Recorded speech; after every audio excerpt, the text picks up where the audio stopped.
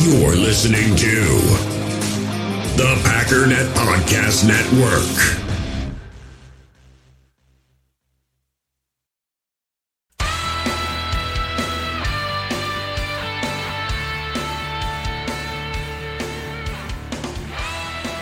Ladies and gentlemen, welcome once again to the Packernet Podcast. I am your host and resident fanalist, as always, Ryan Schlip. Check us out online, packernet.com. Find me on Twitter, pack_data app. So the whole oversleeping thing is getting a little bit out of control. I'll admit that. It wasn't even like hitting snooze, where I hit, because I've set like 7 alarms because I know how crazy I get with the snooze button at times. I didn't even wake up once. It was just one of those things. I woke up, I was feeling good, feeling refreshed, and fear and panic struck my soul. But anyways, so we're going to do, unless I oversleep again, we'll have one tonight and then one tomorrow morning. Tonight, what I'd like to do, what I'd actually like to do is get back to the questions and things. But there's been a lot of training camp type stuff, and I feel like I really need to address some of it, even though I don't have all my notes in order. But we'll kind of just, I'm not going to go super crazy with like deep dive type stuff, just big picture kind of things that I've observed. If you haven't checked it out yet, by the way, packernet.com, I've been documenting every single one of the training camps, including today's, which is training camp day 6. Go check that out, and I have it ordered and organized by position, by player. At the very top, there's Packers notes, which is just general notes that don't apply to a specific player necessarily. Then there's injury news, and then underneath that you've got all the quarterbacks, everybody. So you can go through and see what all the general notes were, or if you just want to see how somebody's playing, I've got 5 or 6 different articles up that document all, and it's all just Twitter. It's all just what people that are at training camp are firing off at on Twitter. And then the plan is at some point to, and I'm not sure how that's going to work because it all just kind of runs one after the other, but to at the very least get a running article of, day 1, 2, 3, 4, 5, 6, so it's just, you have that. But I'd also like to break it down by player just because I'm crazy that way, and I want to have, like an Aaron Rodgers, how did he do in training camp, and kind of document all that. But anyways, go check it out because that is my frame of reference, and I have gone through, I don't think I missed anything. Not to say that the people there haven't necessarily missed anything, and also it's not as easy for me to give my opinion because I'm not actually there, so I'm just kind of picking up on stuff that maybe isn't necessarily true, but it's the best I can interpret based on what information I'm getting from Twitter. Does all this make sense? Good. As a reminder, if you have not and are just dying to find a way to support this podcast, we are still creeping up. I think we just did 490th episode, I think. So we're creeping up on episode 500 in the next couple weeks. And so what I've done over the last couple hundred episodes is at episode 300, I asked for a $3 donation. At episode 400, I asked for a $4 donation. Episode 500, if you're already supporting in some kind of a way, you're good. But if you're looking for something and wouldn't mind helping out a little bit, it would be greatly appreciated. If you check the description, there is a link there. It is the old link of links. And the only thing I ask is if you do PayPal, just to send the money over via friends and family. Otherwise, after fees, it's not a very big donation. Other than that, let's take our break, and I'll give you some of my thoughts and things I've noticed having poured through lots and lots of Twitter over the last few days. Hey, U.S. Cellular customers, I've got good news, so don't hit skip forward just yet. I'm talking about their special customer event, US Days. What's US Days? It means exclusive offers just for their customers, just to say thanks, like up to $1,200 to upgrade to any new phone. No, I didn't just misread that. That's up to $1,200 off. They must really like you. US Days at U.S. Cellular, exclusive offers just for you, just to say thanks. Right now, U.S. Cellular customers get up to $1,200 to upgrade to any new phone. Terms apply. So first of all, before we get into the player type stuff, some general things.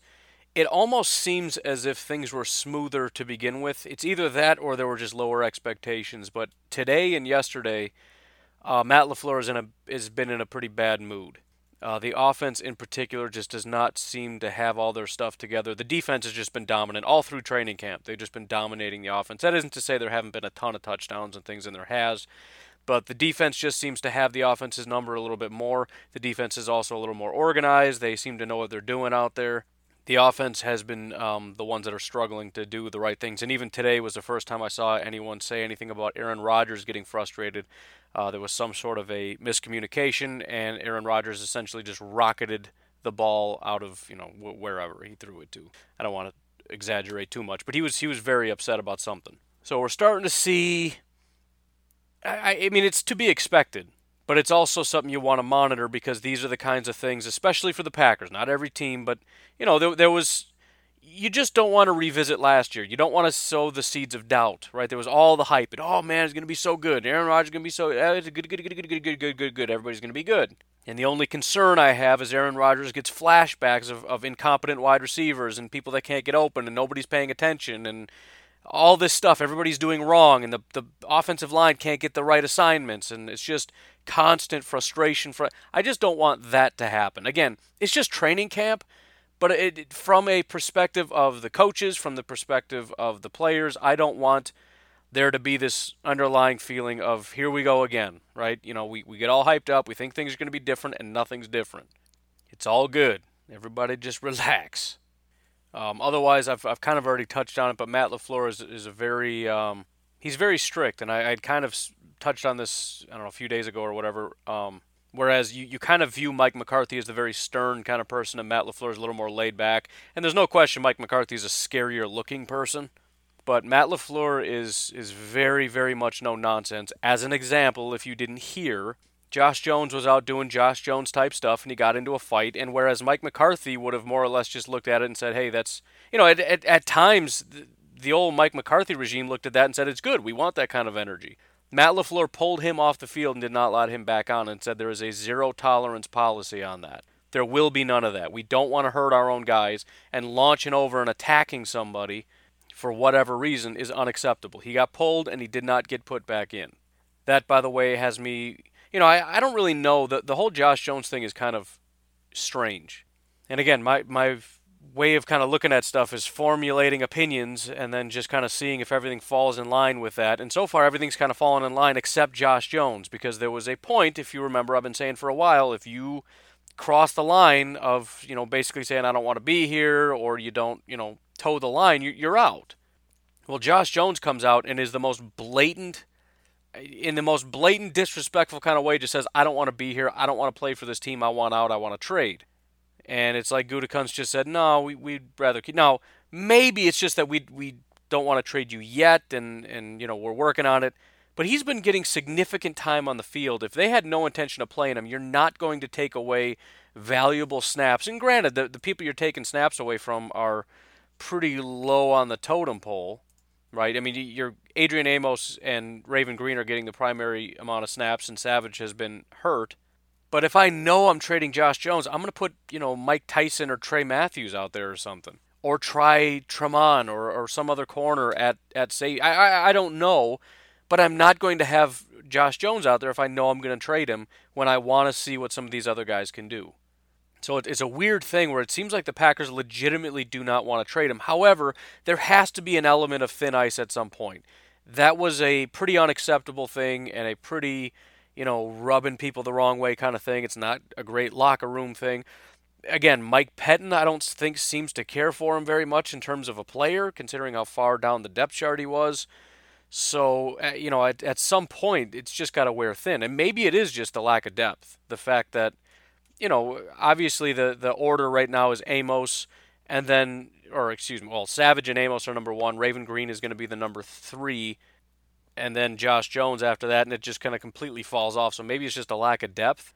But, considering the options in free agency and the fact that Pettin doesn't even seem to care for him as a player that much, I don't know. It's just a weird situation that I can't quite wrap my head around. However, this little spat, I don't know. I have to think it's going to push them even closer to let's just get this guy out of here.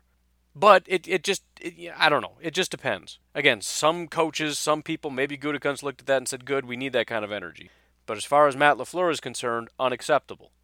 So I don't know. Injuries have been, there's been 6, 7, 8, 9 guys out or whatever.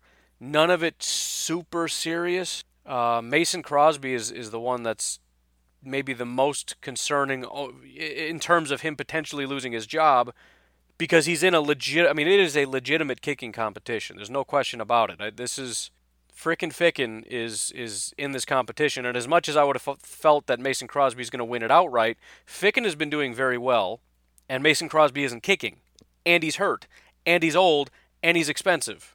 Every single day that he's not out there is a really, really bad thing, and really all it's going to take is Ficken just keeps making these kicks. I mean, the entire practice ended today when Ficken kicked a 48-yard field goal, just drilled it. I mean, that's a big-time kick, man. 48's no joke. I mean, I kind of brushed it off as I was flying through these things here, but basically it was a drive that ended with, all right, let's send the kicking unit out. 48 yards, that's a big-time kick, right? This is essentially the game winner. This is to close out practice. Obviously not nearly as much pressure as a live game situation, but again, these are big-time kicks, and he's making most of them. And really, the tie goes to Ficken. There's no question about it. As much as Mason Crosby may be reliable, you're always looking to replace your more expensive players. And if Ficken can prove to be a reliable starter, they're going to go with Ficken. As much as I would have thought that was inconceivable at some point, it's pretty legitimate. Another one, there's a couple. The running backs. Jamal Williams, I think, is pretty serious because I think there's a legitimate chance that his roster spot is in trouble. More than likely, they're just going to keep everybody. But I think Dexter is probably going to take Jamal's spot. I have not heard a lot of great things about Jamal Williams up to this point. Just seems very limited in terms of his abilities. I think we kind of knew going in he's more of a banger, more of a between-the-tackles kind of guy, and that's sort of been, again, in terms of what I'm seeing on Twitter, that seems to be the thought process. Is he just doesn't look very natural in terms of his, one cut and go and that kind of stuff. So with him being sidelined also, and with the bringing in of other running backs, also Danny Vitale, and I hate to jump out of order, but it is what it is. He is legitimate beyond legitimate. Every single practice, I mean, he's in as a blocker, he's in as a receiver, he's in as a running back. I mean, a legitimate running back. So with him having a role, with Aaron Jones being the number one, with Dexter, I mean, it's not cemented, but I would say he's probably number two. And then you start looking at Corey Grant, for example. I mean, if he can, with that different kind of skill set that he brings, especially as a receiver, but also that speed to get to the outside and everything else, if he's a legitimate starter, and then there's also Trey Carson and there's Darren Hall, who they just brought in. I don't expect a ton from either of them. But either way, I mean, if Jamal Williams isn't all that fantastic, and he's already at best third, and then you've got Corey Grant, who just has more upside and brings a different dimension. Again, the fact that he's hurt is not super great for him. Now, it's not a devastating thing for the team, which is all I was really trying to point out when I said they're not that big of injuries, but they are relatively big implications, at least for these particular players. Aaron Jones, hamstring tightness, not a hamstring injury, but I want to. It's the exact same thing I did last year. I want to caution against, because last year he had a hamstring issue. I think that was actually an injury, but everybody was, it's no big deal. He'll be back in no time. And I said hamstring issues are always a big deal. I wouldn't expect him to be back anytime soon. He was out for weeks. So again, it's not an injury, it's tightness, but still, there's no reason to necessarily believe he's just going to be good to go. And if you listen to LaFleur, he's talking about how super important Aaron Jones is going to be to this team and to this offense. They're not going to risk it at all. Even if he says he's fine tomorrow, they might just give him another day just because. We want at least 24 hours between the time when you last felt tightness and you get going again. And you're going to do nothing but take, ice baths and hot baths and stretch, and I don't know what else. But hopefully it doesn't become a thing. It's still kind of upsetting that he's got another hamstring issue. It's one of those things that I don't like, that there's these consistent injuries. And also, I don't actually know what the consensus was, what happened, but Kevin King also dropped out at the end, didn't go back in. I believe he was just being taken out in terms of keeping his reps low. I think that was what people were saying, but I don't know for sure. But that's another one where it's like, man, just please stay healthy. Josh Jackson has yet to take a single snap, which is... I mean, his job isn't in danger. He's not going to get cut.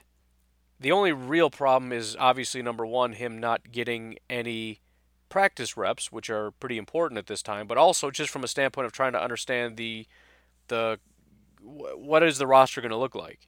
Right now, it's Jair and Kevin King with Tremont in the slot. That seems to be the number one thing, and you got other guys that are kind of pushing for spots.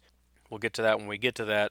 But I would just be curious. My assumption is Josh Jackson goes in the slot. That's where they liked to play him last year. I think he probably will be over Tremont just because of not necessarily his talent level. I think Tremont is probably a better player, but I just wouldn't be surprised if they kind of push him in there and try to get him up to speed because Tremont is not going to be there for very much longer.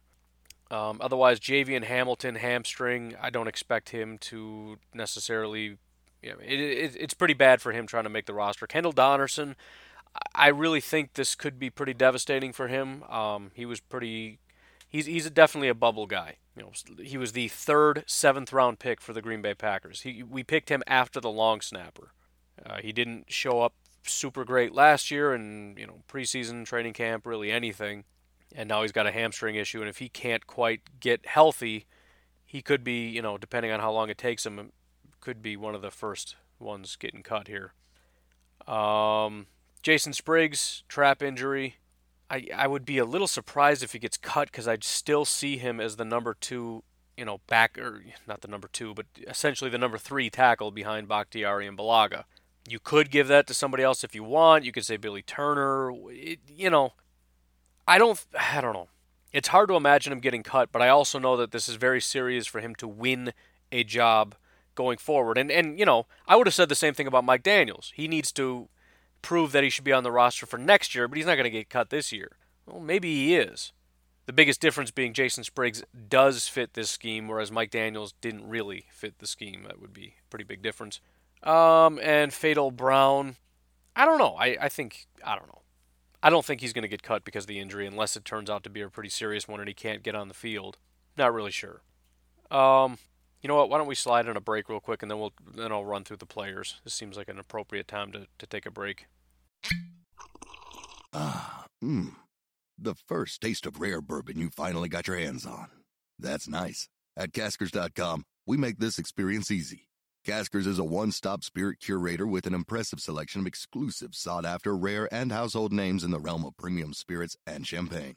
Discover the top flavors of the year now by going to Caskers.com and using code WELCOME10 for $10 off your first purchase. Get $10 off your first purchase with code WELCOME10 at Caskers.com.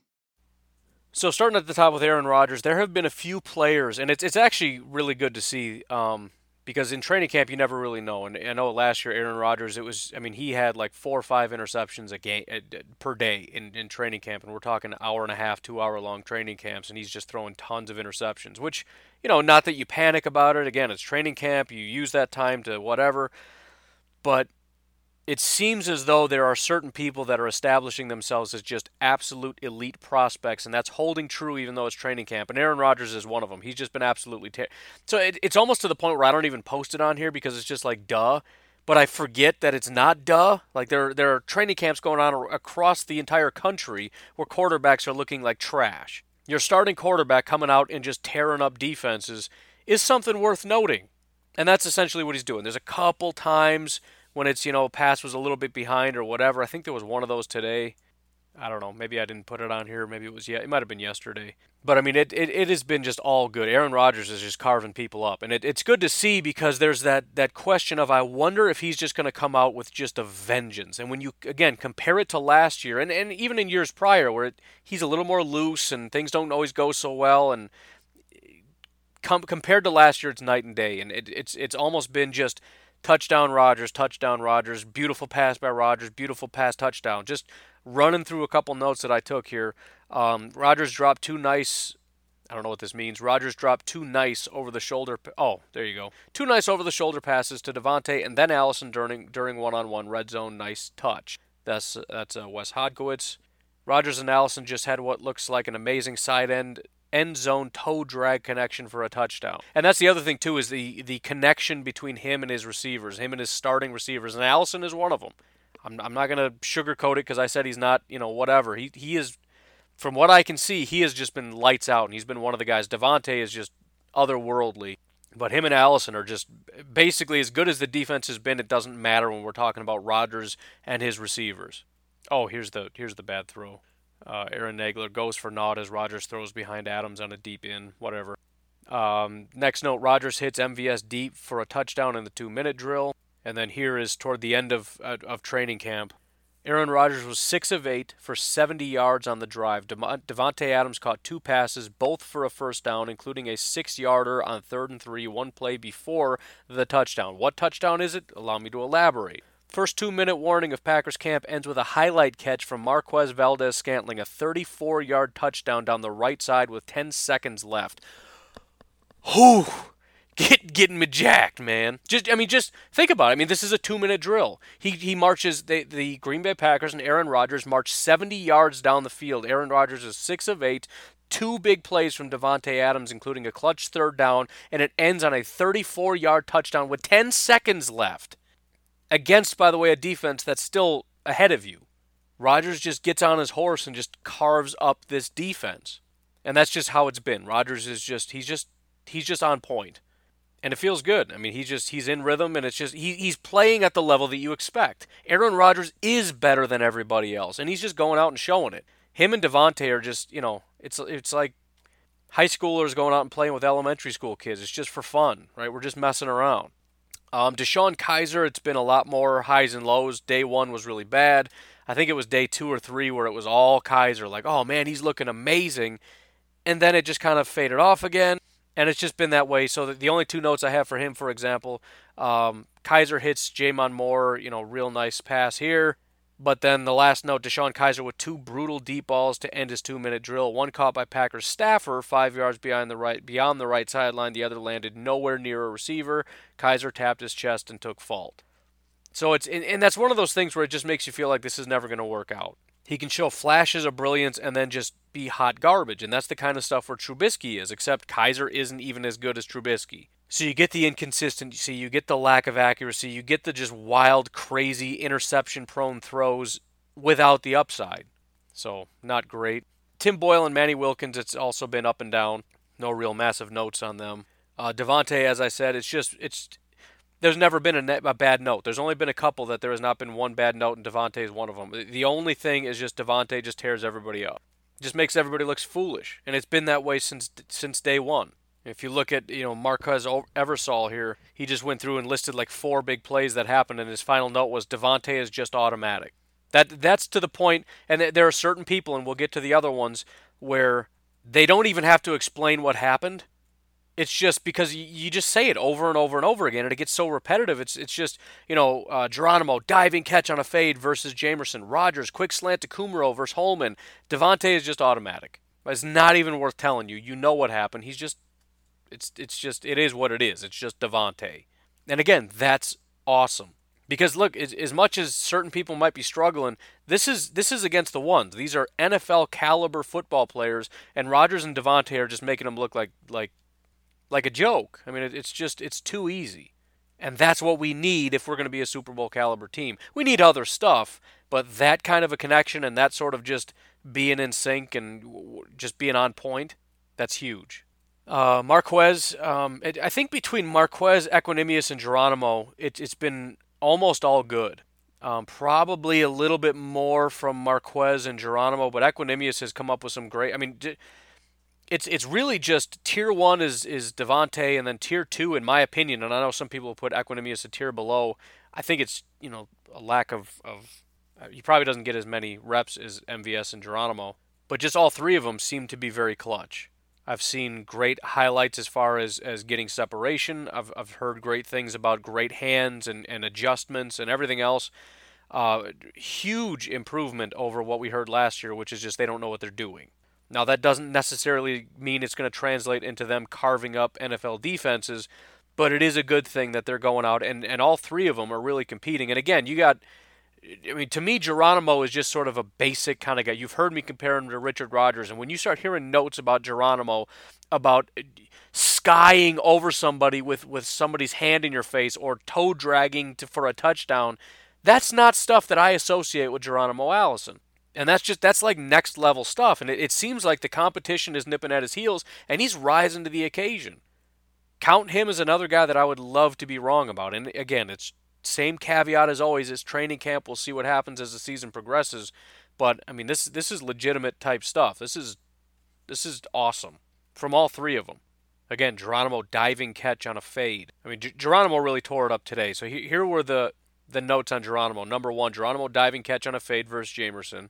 Rodgers and Allison just had what looks like an amazing side end zone toe drag connection for a touchdown, which apparently wasn't called a touchdown, but who cares? And then the third one is fantastic jump ball catch from Geronimo on a rainbow from Rodgers. And there were other tweets that were more elaborative on that, and it was essentially he skied for. In other words, he jumped way up and reached over the receiver. And another note said that the defender, I forget who it was, had his hand right in Geronimo's face. I mean, just probably penalties galore and just the most adverse conditions ever. He just goes up and gets it. Just a beautiful day from Geronimo, and it's been relatively typical. Again, Equanimeous a little quieter, but all good from Equanimeous. Trevor Davis, I didn't have any notes today, but it's been fantastic from him as well. His whole MO essentially is he's good until the pads go on and then he disappears. He has not disappeared. He has risen to the occasion, and it's not just special teams. He's coming out, and him also, like Geronimo, making really great contested, body contorting type catches. So, I mean, the wide receivers as a whole are stepping up. Jake Kumerow, again, it's been all good from Kumerow, but compared to last year where it was all Kumerow and then everybody else was kind of secondary, this is, it's number one is Devontae. After that is Marquez and EQ.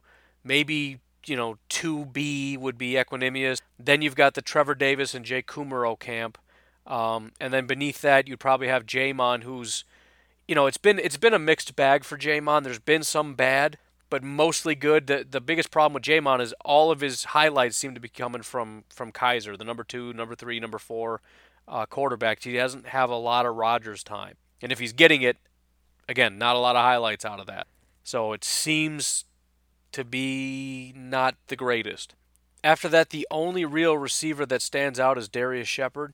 There's been some highlights about him, especially today. Some people talking about how super shifty he is, some of the great stats he had, PFF stats coming out of college and whatnot. He's a slot guy, so he can come in that capacity. And, we don't have a real true slot. I know Geronimo's supposedly going to be the slot, which is fine, but I don't really view him as a true slot receiver.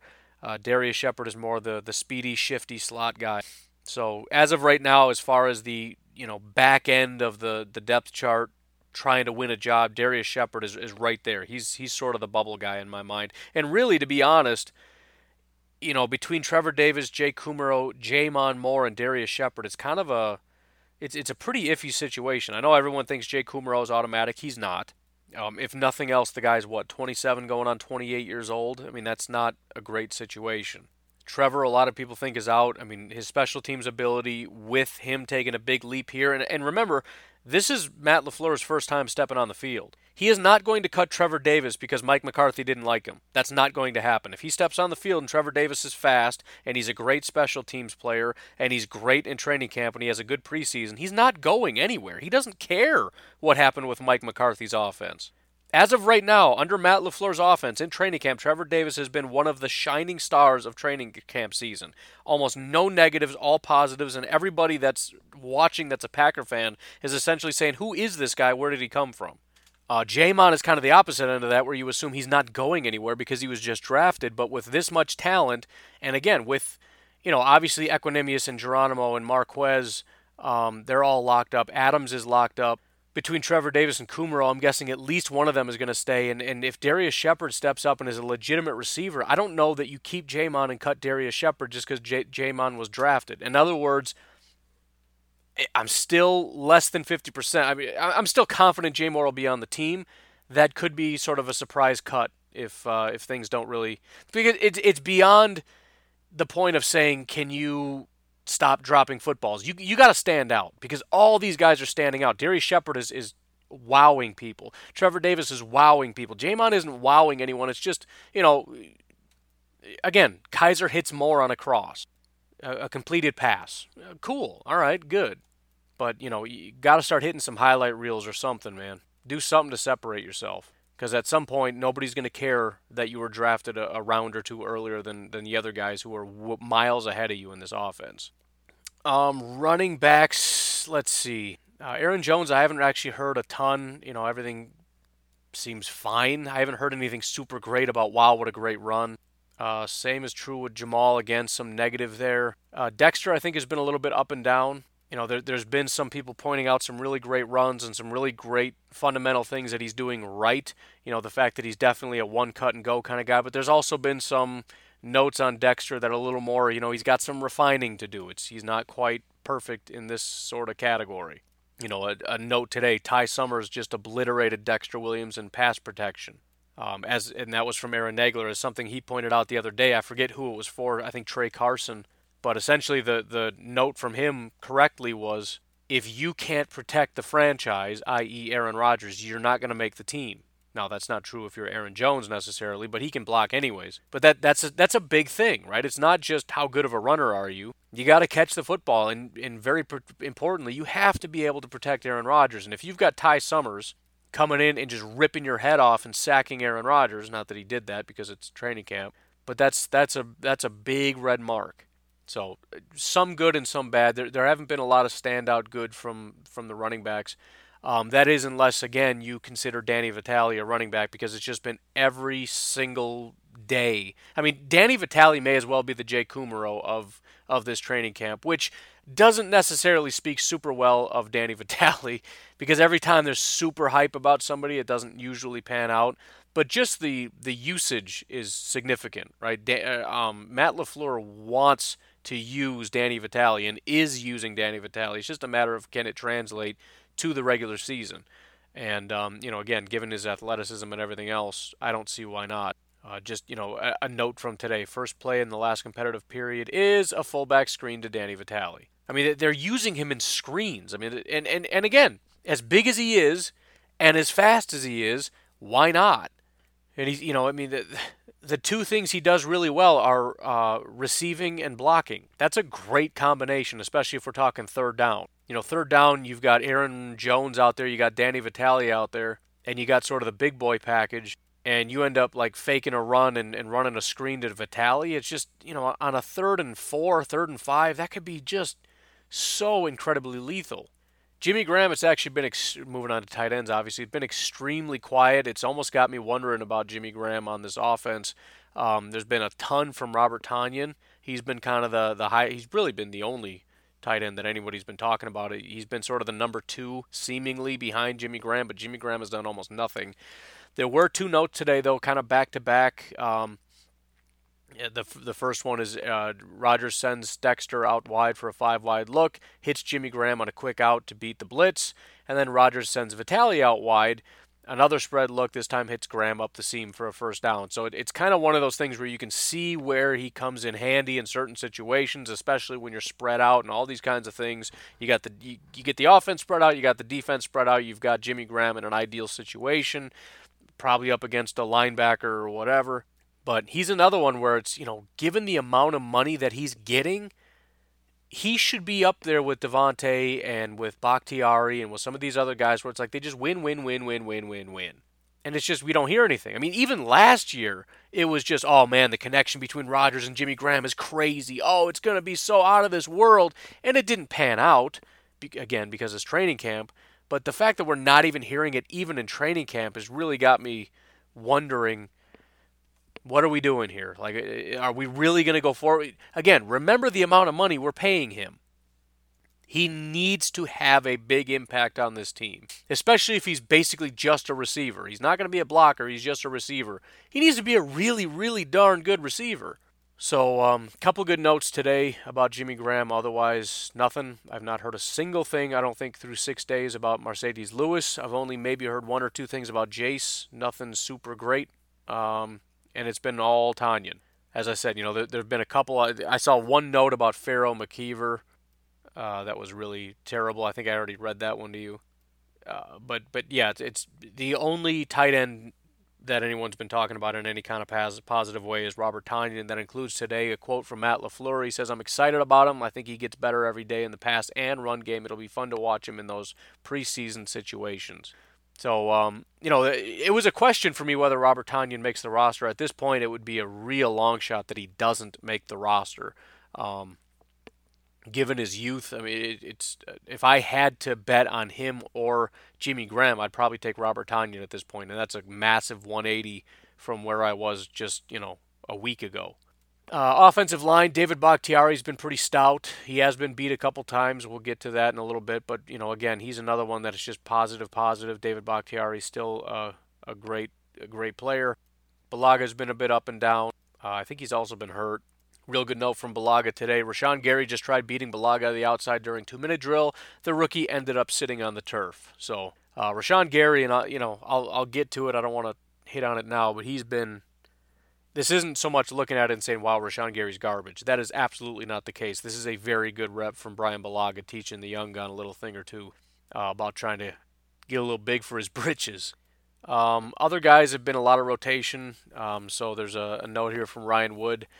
Packers have rotated Justin McCray, Lucas Patrick at first-team center just to spell Corey Linsley. Today it's Patrick. That's a possible pathway to the roster. In other words, we don't really have a backup center. I know Elton Jenkins did play center, so that would presumably be the backup center, but he's kind of a legitimate guard. In other words, he may be a starter. So point is, being able to be a legitimate backup at center could be a way to keep you on the roster. Justin McCray, Lucas Patrick, as well as Alex Light have all been taking reps there.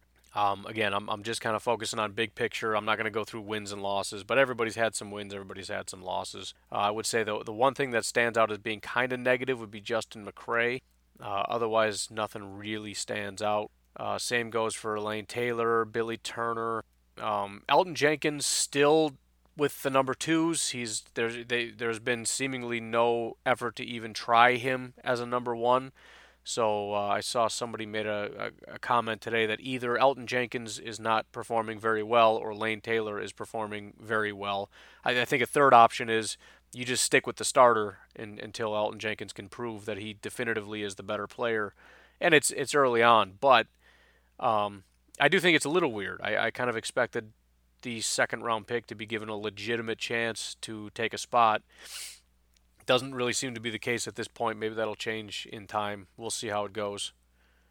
Cole Madison, I've seen kind of a lot of ups and a lot of downs, but apparently from the perspective of Aaron Nagler, he's been pretty dominant. His one note, and Cole's only note for the day, Cole Madison continues to impress in one-on-ones.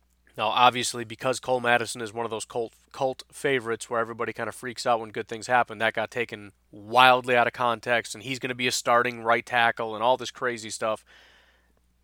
Slow down. He's won a couple reps in training camp. Let's hope he makes the roster. Let's hope he can be a quality backup, and we'll kind of move on from there. Nothing else for offensive line, really. Again, a lot of ups and downs. Moving to the defense now in defensive tackle. Kenny Clark is basically Davante Adams. I mean, again, there have been ups and downs for Aaron Rodgers. There have been ups and downs for pretty much. I think the only two players definitively that I can say there has been nothing but just dominance is Davante Adams and Kenny Clark. Possibly a third, which again we'll get to. The one note today, and this was another one I think yesterday. There was one where it was, or 2 days ago.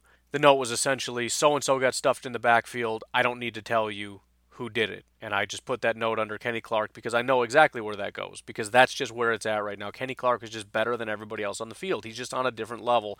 And again, that's a great thing going into this year because we're talking about Davante taking a step from being, is he top 10 to, definitively top 5. I mean, that's sort of the jump I would like to see because he has that potential. As crazy as it sounds, he has that potential, and this is the kind of a start in training camp you would expect to see from a top 5 wide receiver going up against, second-year corners trying to figure stuff out.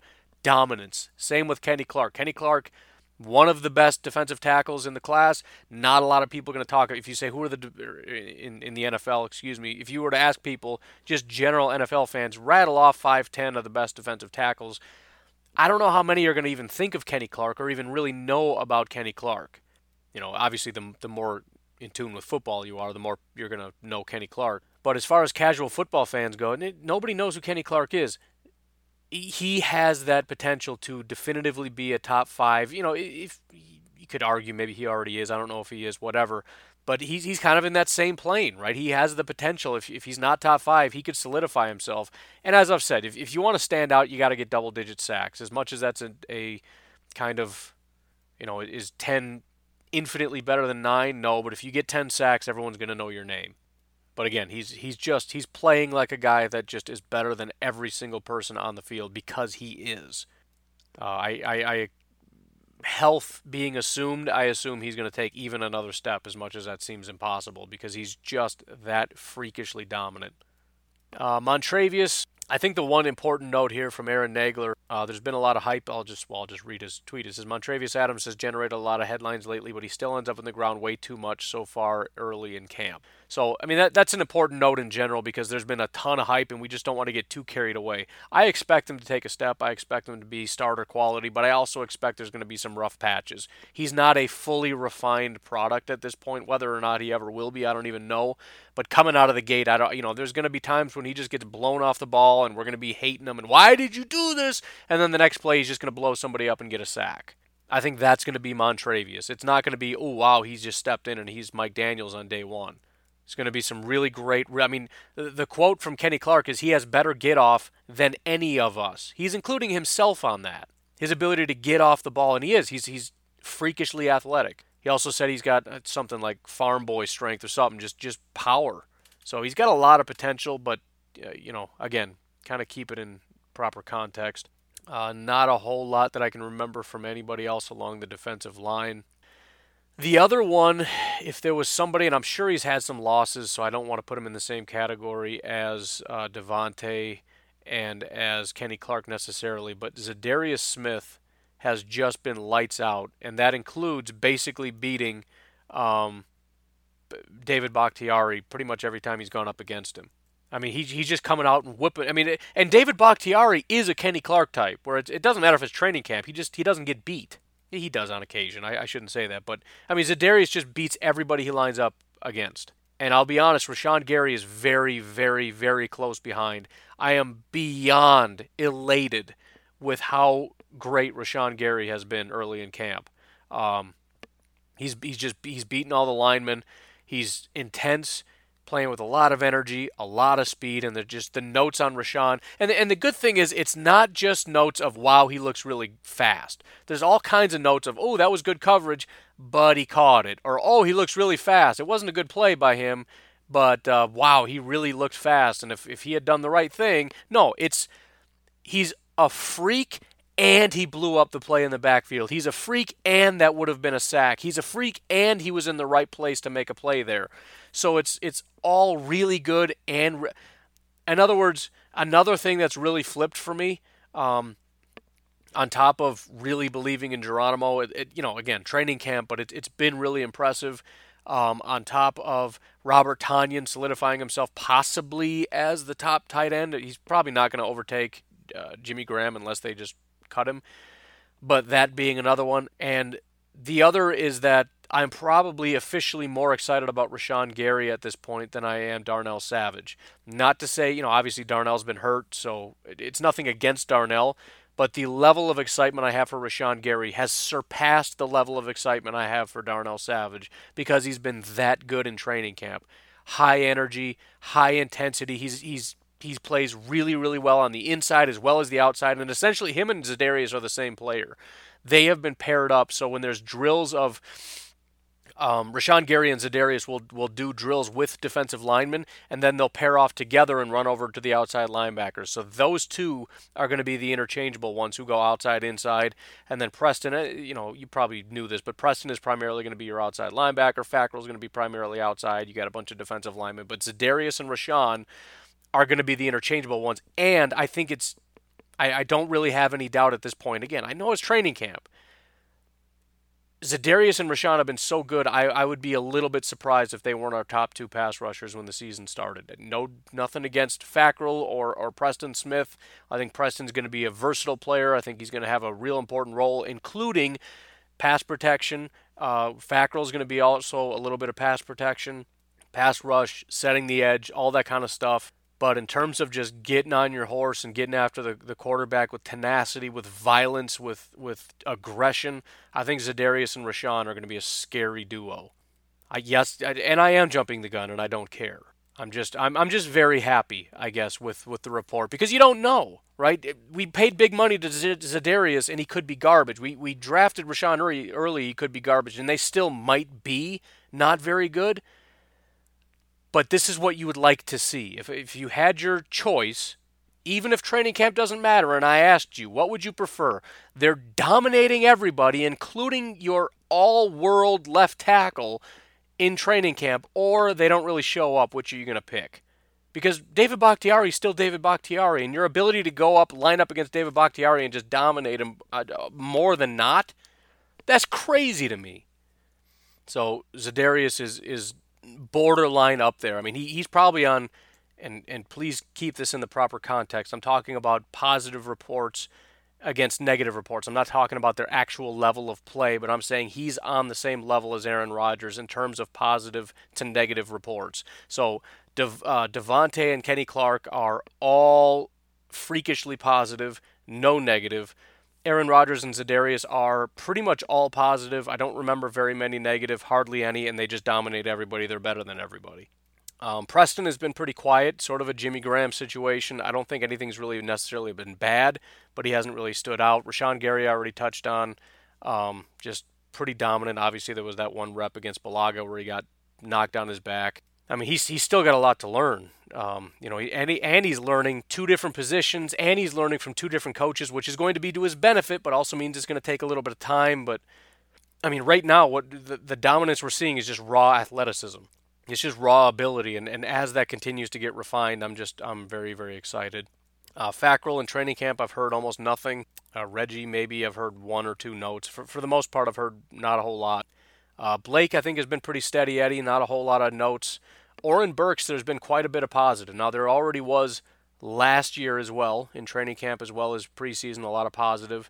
But he's made some really good plays, including the highlight that I think I talked about last time where he not only blanketed, I think it was Aaron Jones, but he was able to close on the pass, get his hand in, pop the pass up, and intercept the pass and run the other direction.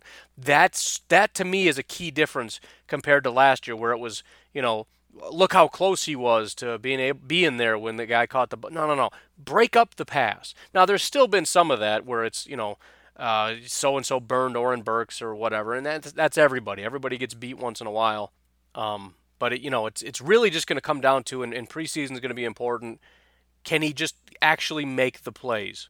And my opinion of Oren Burks is kind of similar to Josh Jones in a way where he's all athleticism. He's going to make some real big plays, especially like tackles for a loss, maybe coming for a sack on a blitz, real big plays that get you excited, but just doesn't have what it takes to just be a solid contributor on a down-to-down basis. If we're talking just a run defender on a down-to-down basis, and we're talking about coverage against the tight end, he's going to get beat more often than not.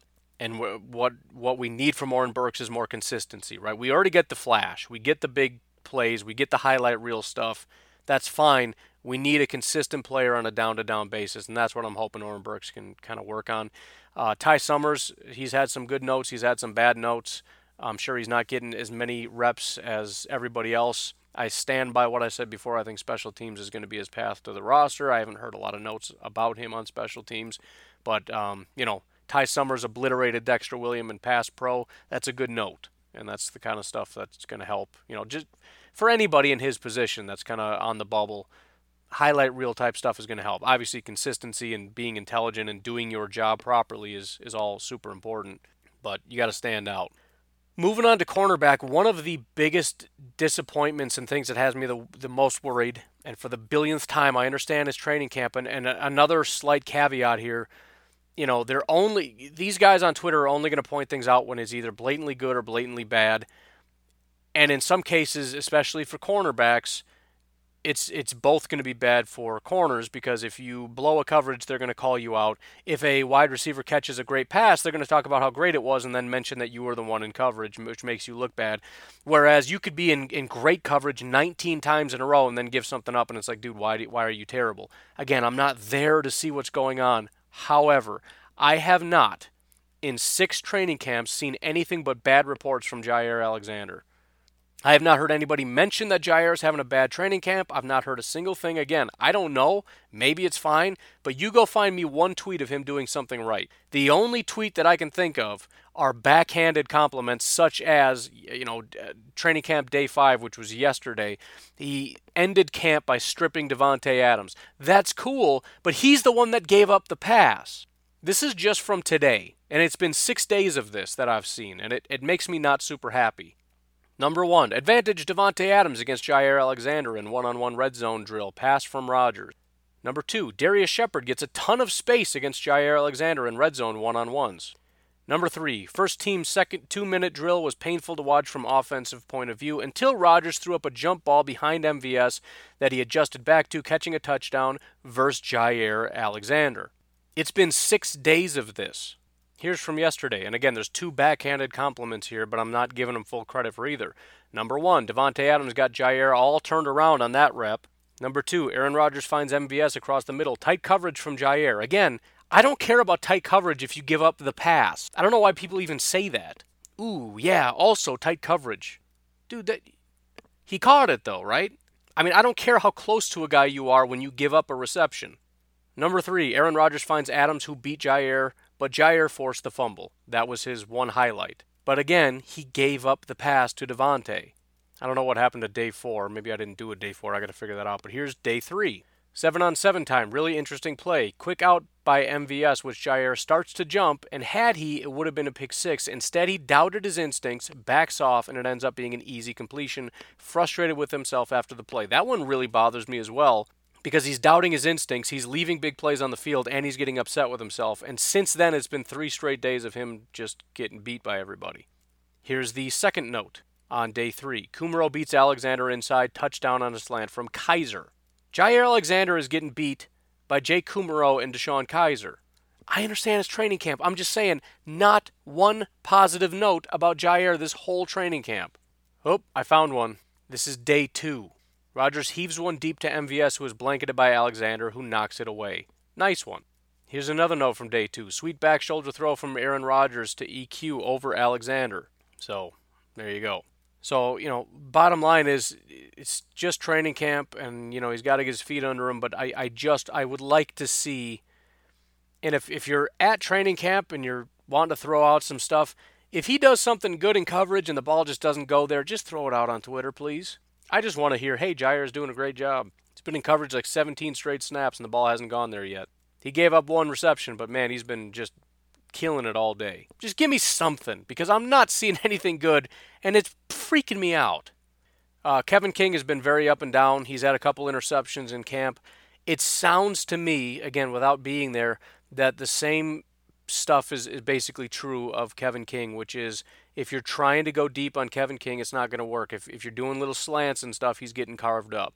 So it's kind of that whole duality kind of thing where on one hand he looks really good, and on other times he just looks like he's straight trash.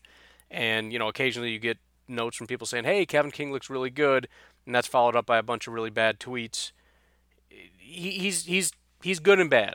He's had a lot more good plays than Jair. He's also had probably a lot more bad plays. In other words, he's giving up receptions, and it looks bad too. He's not even in tight coverage. Josh Jackson, I said, has not been out there. Tremont, I haven't seen a bunch. Kadar Holman, again, up and down. There's been some receptions against him, but there's been some talk about him actually looking really solid, and he's, I would say, beating expectations. I don't think a lot of people thought that he was really going to have, including myself, a legitimate shot of, and he's not going to be a starter, but he may be a rotational type person. I think he's been out there as the dime corner. He has a very legitimate shot of being the dime corner in the defense if you've got, in other words, 4 corners on the field. Obviously at this point, if everybody's healthy, it's going to be Tremont, Josh Jackson, Kevin King, and Jair, but he does have a chance. And to be completely honest, if Kadar Holman really steps up, that also isn't going to go super well for Tremont because you've still got Tony Brown there. So you've got enough to cover if you're going 4 corners. And you've also got depth because, again, you've got Tony Brown and whatever. So it's been relatively solid. Again, he's given up some passes. We saw the one Rodgers quick slant to Kumerow versus Holman. It's going to happen. If you look at this final note here on him, Kadar Holman continues to impress, keeps showing signs of being a really good man corner. Tony Brown, I think, again, just going from my recollection, has been mostly negative, not to the point of being, super terrible, but it just, again, my recollection, every time I see Tony Brown note, it's usually somebody beat him. So not super great for Tony Brown thus far. As far as other notes, Javian Hamilton, Charles Jamerson, none of these really stand out. I know they've had notes, and again, if you want to go back and look, I got to figure out what happened with training camp day 4, but if you want to go back and look and see all these other training camp notes, you can see specifically how people are doing. Darnell Savage had his first day. It was very limited. They pulled him pretty quickly. Not for injury reasons, just, they're limiting his snaps. They're easing him back in. Amos, I know he's had a couple plays, a couple big tackles, maybe one or two. No real negatives. I haven't seen him get beat in coverage at all. Any notes about that? So all positive, but very few. And then Raven Green, I think, is pretty solidified as the number 3 safety. I don't think that's going to change. I don't think Josh Jones is going to take his spot. I don't think anyone else is going to take his spot. I think he's legitimately number 3. The only question is usage. Is Raven Green legitimately going to be the box safety?